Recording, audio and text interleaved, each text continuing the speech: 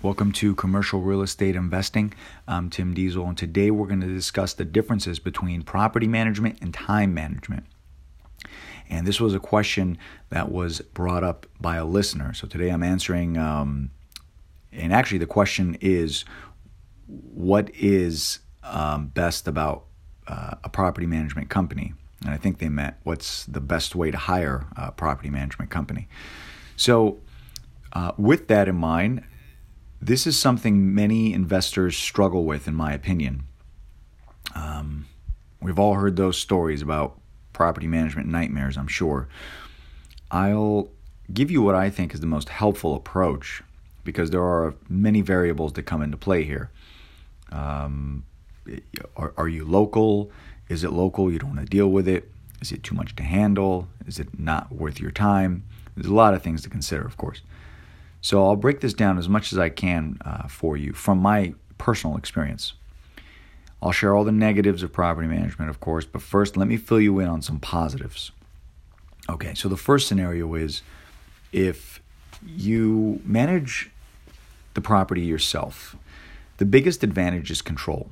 Contrary to popular belief, it's not all cash flow, it's control. You control who's moving into your property, how repairs will be addressed. You control the budget, pretty much everything else. The problem with this approach is you lose your time and freedom as you scale up and acquire more properties.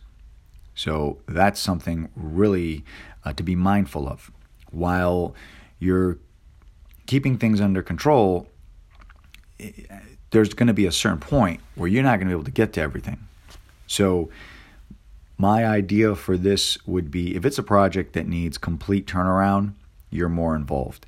If it's something that's kind of already rolling on its own, this is something you can kind of not have to do as much. It just depends on where it is, what the project is about, but this could be an option. Now, the benefits of hiring a property management company is you free up your time.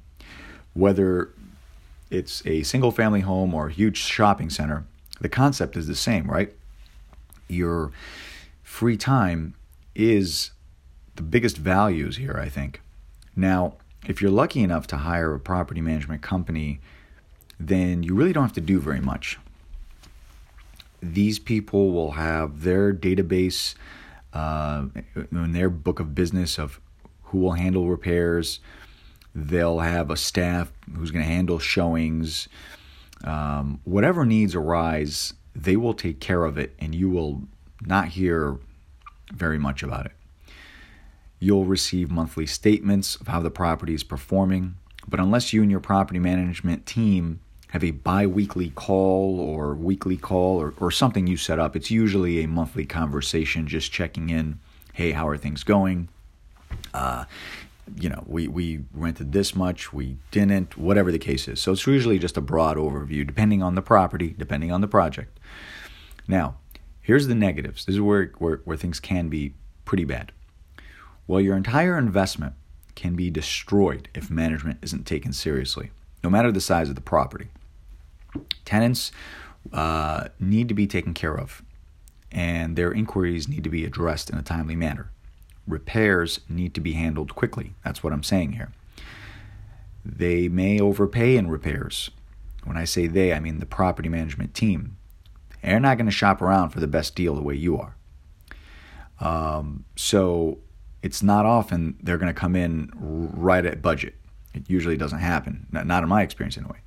Vacancies will go longer than expected, sometimes. And that'll result in decreased cash flow monthly.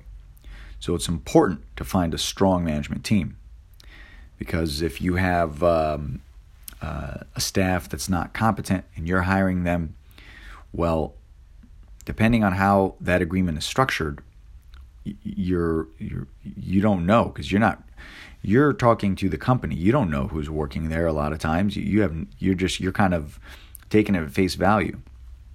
So now, if you get nothing else from this today and you hire a property management company, make sure you can terminate the contract immediately. That's the number one thing I tell everybody. I wrote about it in my book. I'm very, very, very adamant about that. Not 30, 60 days immediately. If your agreement cannot be canceled the same day immediately, you're not interested. I've had people call me and tell me properties in a remote area and I can't find another management company.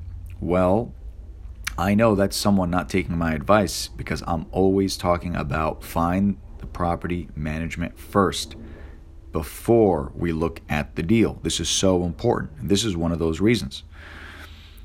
Now, a management company that does a good job should be a good thing, and you should not have any concerns. But there will be a few months in the beginning, and with every company, I've found that you're learning how to work with one another. You're building trust. You don't know how they do things. They don't know how you expect things. So there's going to be that. I'm not talking about the first 30 days or something. That's going to build up. That's going to take a few months. But it's also important to note that all management fees can be negotiated. Just depends on the property, depends on the project. So I hope that was helpful. Thank you guys for listening. I'm at Tim J. Diesel on all the networks. If you have any questions, concerns, let me know. Check me out on YouTube for more tips, and I'll talk to you soon. Take care.